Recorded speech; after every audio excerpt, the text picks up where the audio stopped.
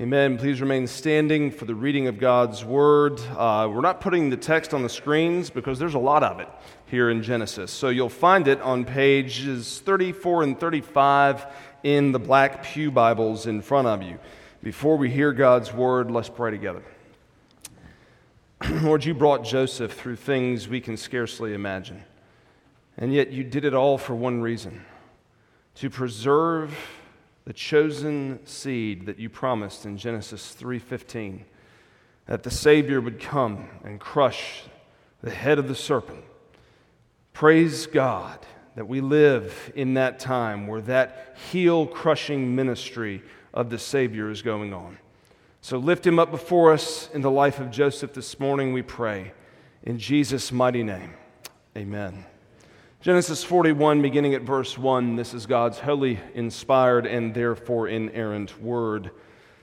After 2 whole years, Pharaoh dreamed that he was standing by the Nile. And behold, there came up out of the Nile 7 cows, attractive and plump, and they fed in the reed grass. And behold, 7 other cows, ugly and thin, came up out of the Nile after them, and stood by the other cows on the bank of the Nile. And the ugly, thin cows ate up the 7 attractive, plump cows, and Pharaoh awoke, and he fell asleep and dreamed a second time, and behold, 7 ears of grain, plump and good, were growing on one stalk. And behold, after them sprouted 7 ears, thin and blighted by the east wind. And the thin ears swallowed up the 7 plump, full ears, and Pharaoh awoke, and behold, it was a dream. So, in the morning, his spirit was troubled, and he sent and called for all the magicians of Egypt and all its wise men. Pharaoh told them his dreams, but there was none who could interpret them to Pharaoh. Then the chief cupbearer said to Pharaoh, "I remember my offenses today. When Pharaoh was angry with his servants and put me and the chief baker in custody in the house of the captain of the guard, we dreamed on the same night, he and I, each having a dream with its own interpretation. A young Hebrew was there with us, a servant of the captain of the guard. When we told him, he interpreted our dreams to us, giving an interpretation to each man according to his dream.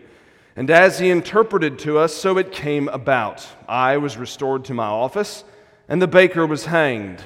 Then Pharaoh sent and called Joseph, and they quickly brought him out of the pit. And when he had shaved himself and changed his clothes, he came in before Pharaoh.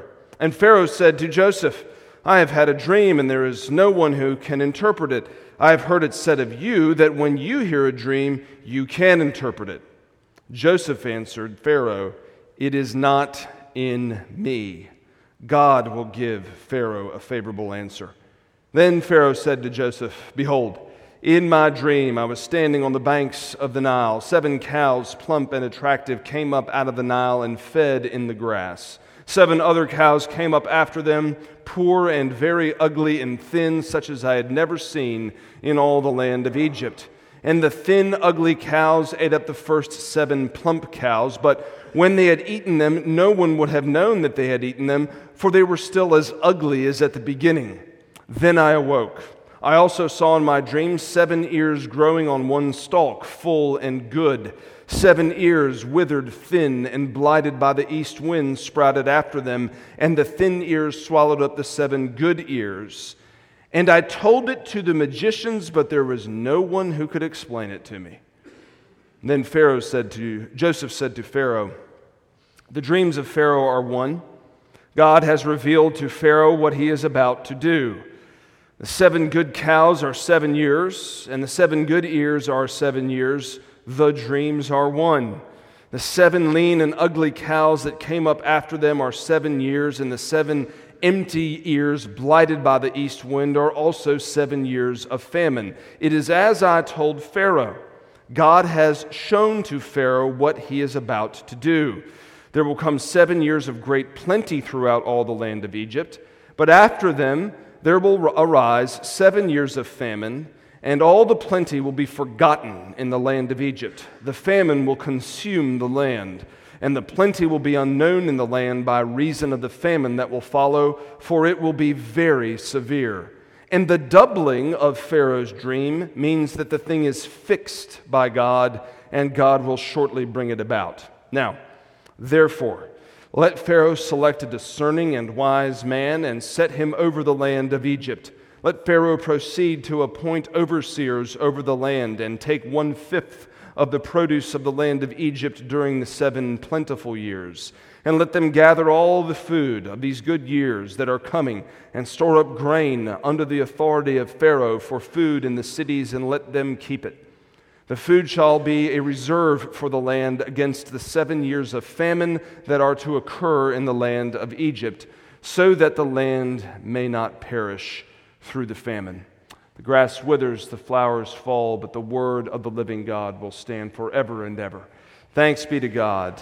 Amen. Please be seated. Going through this life of Joseph, coming now to Genesis 41, and here Joseph's been in prison. Here he's had all of these terrible twists and turns in his life, but don't forget to zoom out and remember where we are. This is the first book of the Bible. The story of Joseph is the last story in the first book. It is setting up everything that follows. So no detail is inconsequential. Nothing God writes here for us is unimportant. As I was reading this text this week, Callie and I came across a meme. It was the Jimmy Fallon show and his greatest hits of him doing his musical interpretations. They were great. The best one he did, in my opinion, was Bob Dylan. Now, Bob Dylan was not known for having a great singing voice, but he did write songs that were hugely important to a shifting culture in the 1960s. Maybe the most important one he wrote was "The Times They Are A-Changing." Here's how that song opens. "Come, mothers and fathers throughout the land, and don't criticize what you can't understand. Your sons and daughters are beyond your command. Your old road is rapidly aging. Please get out of the new one if you can't lend a hand, for the times they are a-changing." So that song, I think 1967, captured that cultural revolutionary moment in our country's history. Notice it's anti-authority. You mothers and fathers, your road is rapidly aging. If you can't lend a hand, get out of the way, for the times they are a-changing. Anti-authority, culture's changing, lead follower, get out of the way. Here's the irony. I don't think Bob Dylan realized when he penned that song that he was actually trotting and treading the same old road that people have been treading for thousands of years. It wasn't a cultural revolution. It was a revival and the beginning of a revival of paganism. That's what we're learning about in this text this morning. So here's what I want us to see. God teaches us the failure of paganism in this part of Joseph's story and the truth of Christianity. That's the contrast. He's going to teach us about the failure of paganism set in contrast with the truth of Christianity. Here will be our two headings. First of all, paganism is impotent. It's powerless. It seems powerful, but it's impotent. Paganism is impotent, and then in the second place, Christianity is irresistible. Christianity is irresistible. So first of all then, paganism is impotent. This story is pretty straightforward, and it begins on a note that doesn't seem very hopeful. After 2 whole years, you see how Moses wrote that? He wants to emphasize, we're about 13 years into Joseph's story right now. He's been rotting in a prison for 2 years after he had that promise from one of Pharaoh's officers, "Yes, I'll remember you." And 2 years later, 2 more years of waiting, 2 more years of suffering. All of a sudden, God sends a dream to Pharaoh. And notice what's happening here. Joseph's dreams got him in this pit. His clothing got him in this pit. Once again, dreams get him out, and he's clothed. Moses is weaving these strands together to teach us a coherent narrative, a coherent whole of a story. But underneath the surface, if we just read this as Joseph having some unusual talent given to him by God to interpret dreams, we'll miss the point. So we need a little bit of background about what's going on in Egyptian religion at this time. Egyptian religion was built around Pharaoh. He was a semi-divine person. This is why they built pyramids for Pharaoh's tombs. No aliens did not build them. Egyptians built them and built them well. Why? Why is it the shape of a triangle, a pyramid? Because in ancient religions, from Sumeria to Egypt to Babylon, there was this myth of a mountain at the center of the earth where the gods met with the earth. That's what Pharaoh was considered. That's why they built pyramids like mini mountains. So Pharaoh was seen as the one to whom God spoke directly. And the magicians and wise men, as we saw last time, they could make a really good living. But here's the catch. When they were called upon to give an interpretation, it better come to pass or they could be killed. Okay, so this is a dangerous but lucrative profession for these magicians and wise men. And then Pharaoh has these dreams, they're called upon, and they can't interpret it. Guess what they're going home feeling like? Hey, sweetie, don't worry about what's for dinner. I might not be alive tomorrow. Okay, that's probably the conversation that went around the dinner table that night for the priests and magicians and wise men of Egypt. But now God begins to show us how he's working here. The cupbearer says, oops, my bad, forgot that I was supposed to do this. There's a young Hebrew. That would have been dismissed. What could this Hebrew possibly teach the most powerful man in the ancient world? But Pharaoh's desperate. So he calls up Joseph. Notice that Joseph's brought out of the pit. He's been thrown in the pit. He's been thrown in the prison. He's been in the palace. Now he's going up a step. He's clothed and he's brought to Pharaoh. Now, why do we think about paganism here? Because it's the world's oldest religion. Because it's the conflict of our time. Because it's the conflict of your heart and of mine and of everybody you know today.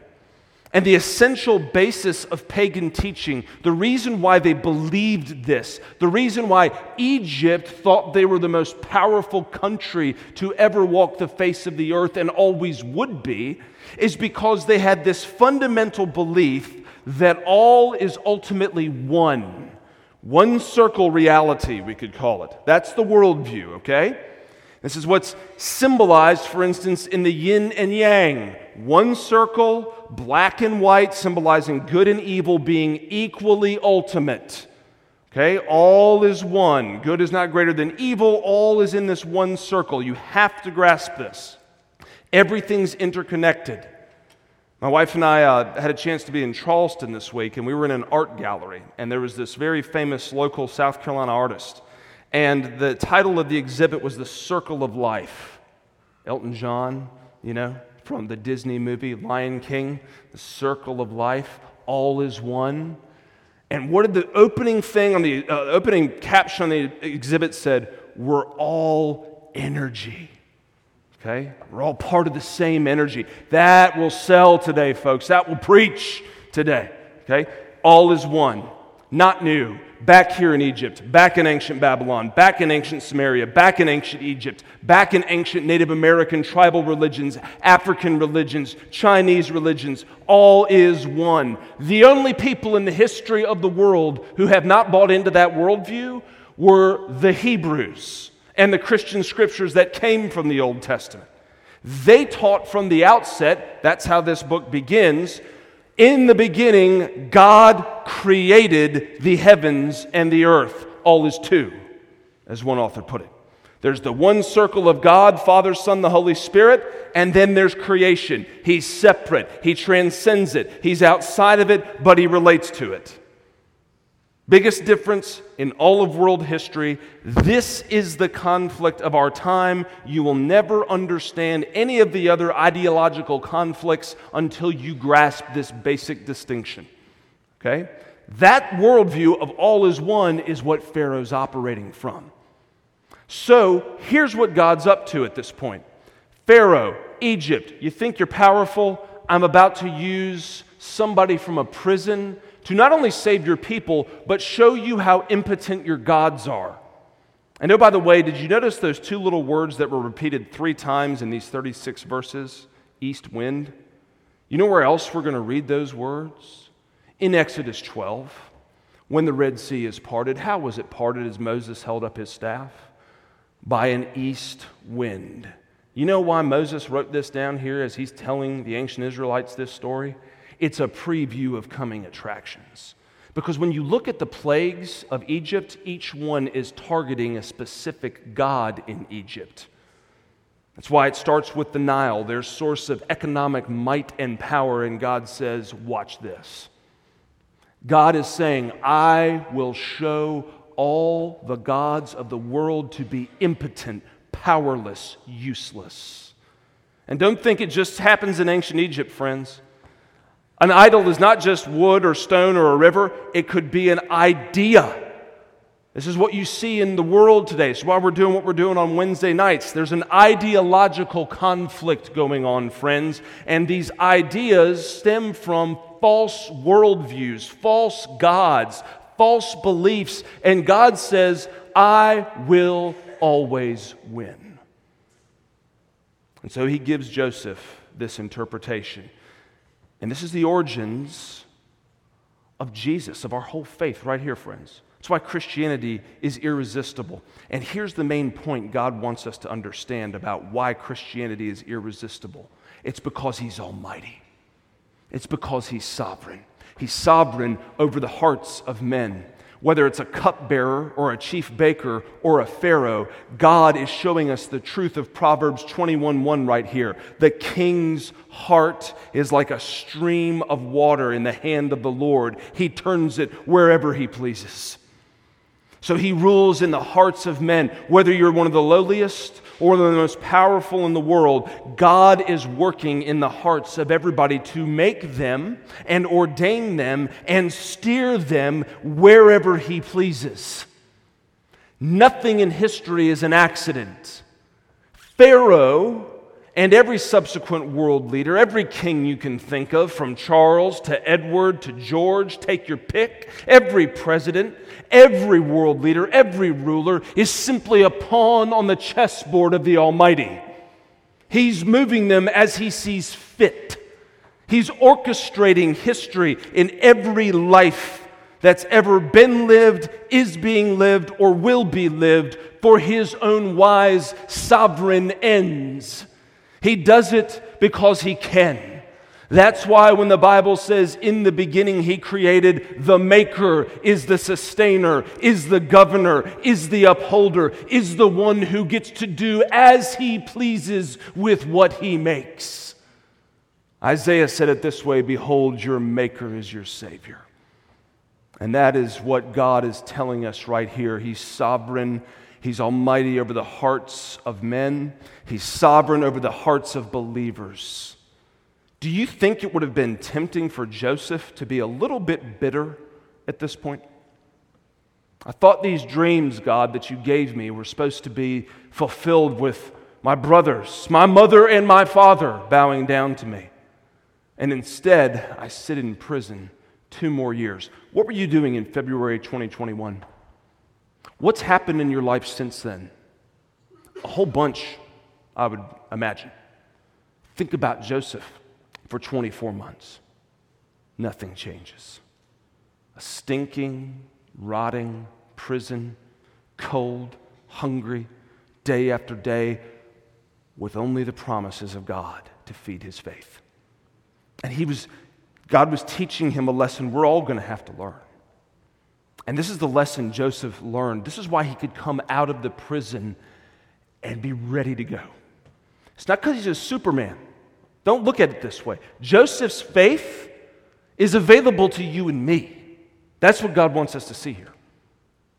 He realized that the reality of God's promises was greater than the reality of his circumstances. That's what happened here. That's what he fed his faith on. That's all he had to go on. So when he gets called up by God to serve, it's not bitterness, it's trust, it's faith. And notice how he expresses it. Here's Joseph's creed. Pharaoh, you think it's going to be me You think I'm like one of your wise men. You think I'm like one of your magicians. I am not. It's God, the living God. In Hebrew, Elohim, a God unknown to these people. He's going to be known now. A God unknown, the only creator God who can give interpretations. Because, oh, by the way, Pharaoh, he gave you the dream. He's sovereign over you. You're not sovereign, Pharaoh. This is, as it were, the Apostles' Creed of Joseph. I believe in God the Father Almighty, Pharaoh, maker of heaven and earth. He's also sovereign over time and space. You ever think about that? Every minute of your life, my friends, every second, every nanosecond, it's in His hands. He can bring famines and wars and illness and pandemics as He sees fit. He's not caught off guard by them. They don't surprise Him. God's not wringing His hands wondering what the next play is. What do I do? It's not how He works. He can also bring plenty and prosperity and blessing. And not just on a worldwide scale, in your life, in my life. There's not a second that's outside of His control, dear friends. And you say, well, what about free will? Oh, you and I have free will, all right. We get to choose according to our desires. And the Bible also talks about that. It says you're either lost or you're saved. And if you're lost, if you're in Adam, Romans 5:12-21, then guess what your desires are for sin? Jeremiah 17:9. Or 13:3, Jeremiah says, can a leopard change his spots? So then can you do good who are accustomed to doing evil. You see, we're all geared that way. That's what you're designed to do, as it were. That's how Adam's sin affects us today. You are enslaved to that. If you're in Christ, then you're freed from that. And you can actually begin to choose the good. Now, you may do some good if you're lost, but guess why that happens? Because God causes His rain to fall on the good and the evil. Because God controls everything. And as we're going to say this again and again, you and I are responsible. God is sovereign. The Bible holds those two in tension. We don't make any apologies about it. And I don't know how that all works, friends. All I know is what He said. And all I know is that's the only way you're going to explain what's happening in this world, whether in Pharaoh's time or right now. He's sovereign over space and time. Famine's coming. Told you it's going to happen, repeated it, Pharaoh. Therefore, it's fixed, Joseph says. It's certain. Now then, consider this, my friends. This pit, these clothing items, they keep coming up. I want you to stop and think about this. Joseph sent into the desert to find his brothers. There happens to be a guy who knows where his brothers are. They throw him in the pit. The Midianite traders happen to be coming by on that exact route to Egypt. They happen to take Joseph. He happens to get bought by Potiphar. He happens to get taken to this house. He happens to get in the prison with the cupbearer and the chief baker who happen to forget him. And now he happens to be before the most powerful person in the world interpreting the dreams about famine. Why? Because of the cross. You and I would never be talking about Christmas if Joseph had not taken that coat from Jacob. You don't get to the cross unless you go through the pits of Egypt, of the deserts in ancient Israel. That's where this is all going. You know why? Because God's going to keep the 12 tribes of Israel alive because He's got to preserve Judah, because out of Judah's line will come the Christ. And He's not done. Remember that seemingly incidental little detail in Matthew's narrative of Jesus before Pilate? Matthew 27:19. Pilate doesn't know what to do. He's fascinated by Jesus. He's about to release Jesus and Barabbas. What's his wife come and say to him? Have nothing to do with this man. Why? Because tonight I've had a dream about him. So from Pharaoh to Pilate's wife, God is at work in dreams to warn the nations, don't mess with my plan. I will bring it to pass. And you think you're sovereign, Pilate. You think you're sovereign, Pharaoh. What looked like weakness was the triumph of the sovereign God on the cross. And it's only when we grasp that, my friends, will the gospel make any sense to you. And here's why God's doing this as we finish up here. You and I, everybody you know, has the choice between these two worldviews. Paganism in all its forms or Christianity. Where do we see paganism today? Let me give you a couple examples. Radical environmentalism. Okay, from the disastrous one-child policy in China to our own birth rates declining at a rapid rate, to people having a fanatic view of climate change and world events, all those things. And let me pause and qualify this. Okay, as a Christian, you read Genesis 2, God says take care of the earth. I'm really big on that. Love conservation. Why? Because I like to hunt. And I like taking care of creation. That word that also occurred a bunch, plump. Okay, I want plump pheasants, plump quail, plump deer. You know why? Want to hunt them, want to eat them. Okay? Love conservation. Want to see our lands taken care of. That's what we're called to do as stewards. We're called to steward it, not worship it. That's what's happening today. Why? Because all is one. We're all energy, dude. We're all energy, man. It's just going to work out, right? That's where we hear it. We're all just connected.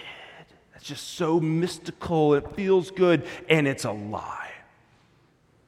And if you think, and if I think that somehow this world's going to spin out of control without God's sovereign hand over it, we are sadly mistaken. No, He's sovereign. He'll make sure the earth continues until Jesus comes back and ushers in the new heavens and the new earth. Where else do we see this all is one thinking? Easy example, transgender ideology. The quote-unquote sexual revolution coming to its full circle. Okay? What is that saying? Well, all is one. And here's the thing, guys. If you look back through the history of world religions, every time anthropologists have uncovered new religions, guess what you'll always find? Without exception, doesn't matter what continent you are, what time period you are, you will find in these religions transgenderism, usually by the shaman or the priest, who can be a male or a female or both at once. You'll find homosexual practice. You'll find bestiality. You'll find all kinds of things like this in every single one of them, and in Egypt. Why? Because all is one. And you got to manipulate these gods to get the crops you want, to get the wealth you want. That's what Pharaoh thought. He thought, I'm on top of the world because my gods are better than yours. And don't think it won't happen again. We are witnessing a revival of paganism in our country today that's going to make the great awakenings of Christianity look very bad by comparison. You see, it's not atheism that's on the rise today. No, it's paganism. This is why people are willing to be called spiritual but not religious. This is why astrology is now the number one religion for people under the age of 30. All pagan. And here's the thing God's going to do for all of that. He's going to say, those ideas will fail you. Stars do not determine your destiny. You and I do not get to decide what we want to be in terms of our gender, our sexuality. God fixed that, my friends. And I'm not trying to be unduly offensive. And I'm not trying to be unsympathetic if you wrestle with those things.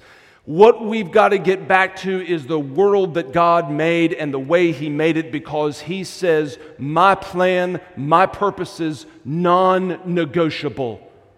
You know why? Because He says, I'm the Creator. I made it all. I give you the breath, He says, even to blaspheme my name. That's how good He is. You can't curse Him unless your cells develop normally and don't develop cancer and kill you. And the only reason they're doing that right now is because God is making sure every cell division of the billions going on right now is happening exactly the way He wants them to. That's how close, how personal, how predictable, how absolutely precise is the sovereign governance of God over every molecule of this universe. And it's all for a purpose. This story, as I said, is part of the gospel story.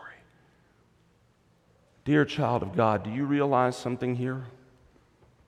If God is sovereign like He says He is here, then why do we worry? So easy to preach that, isn't it?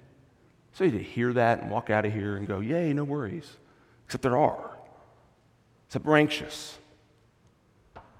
But this is the only way we're going to get through that, is if we recognize every bit of your schedule, because He's sovereign over that too. Every bit of your life is in His hands. Therefore, nothing's going to happen to you outside of His plan or me. The hard times, the good times, yes, even the sin in our lives doesn't excuse us from committing it. We can't look at God and say, well, you're totally sovereign and therefore you made me sin. No, that's not how it works. It does mean that your sin is part of your story. And He will use even the things you regret the most and are the most ashamed about to build the story He has for you to make Jesus look glorious in your story, dear believer. And if God is this kind of sovereign, it also means mission is essential. See, He's a missionary God. He sends His beloved child Joseph into Egypt to further the mission. Didn't look that way to Joseph, didn't it? Might not look that way in your life. How is what I'm going through furthering the mission? Here's my answer. I don't know. I don't know what God's doing in your life. I'm bewildered by some of the stuff He does in my life. I do know this. Everything, if you're a Christian, everything that happens to you is on mission. And it serves the end of making Jesus Christ look glorious. It serves the end of making Jesus look and show the world precisely who He is, the King. He reigns, not Pharaoh, not whoever gets elected, not who's ever king in Egypt or Africa, anywhere else. No, only King Jesus. He alone reigns, and He holds your life in His hands, and if you're a Christian, He loves you so dearly that He's saying, just like He said to Joseph, when it doesn't make sense, I have not abandoned you. I am still walking you through to the end, through the valley of the shadow, as our youth choir sang to us. My friends, everything in your life matters because it's part of this grand, larger story. A story of the kingdom. You just prayed for it. Thy kingdom come. Here's what it looks like. The overthrow of false gods, false ideologies. The hope, unquenchable hope, that no matter what happens here or around the world, Jesus reigns. He preserved a people for Himself. He will continue to preserve the lives of His people for as long as you and I need to be here. And then when we die, we're with Him. And then guess what? One day history will close and everybody will see what's always been true since that cross was raised up outside of Jerusalem 2,000 years ago, that the one who looked the weakest on the cross is actually the King of Kings, Lord of Lords, maker and sustainer of all things, and He still reigns.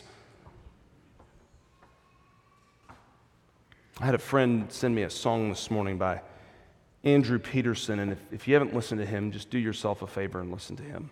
Marvelous singer-songwriter. The song's called Always Good. And here's how it ends. You're always good as we try to believe what is not meant to be understood. Will you help us to trust your intentions for us are still good, because you laid down your life and you suffered like I never could. See, that just brings together what we're talking about, doesn't it?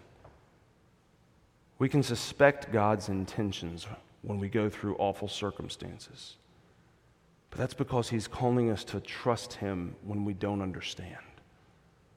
And the best proof is the cross. In fact, the cross is the best proof of at least three things that matter to your life every day. God is good, God is love, and God intends us good all the time, even when it doesn't feel good in the moment. That's what the cross tells us. That's why Joseph is given these dreams, to give us the cross. No cross without Christmas. No Christmas without Pharaoh having a bad night. Let's pray. Father, thank you so much for your word. Thank you for the hope it gives us of the ultimate triumph of you, Lord Jesus. We want to sing your praises right now because you are so worthy. Worthy are you to receive blessing and honor and riches and glory and power, for you have taken your great power and reigned. And we ask that you would do that for us now. In your mighty name, Lord Jesus, we pray. Amen.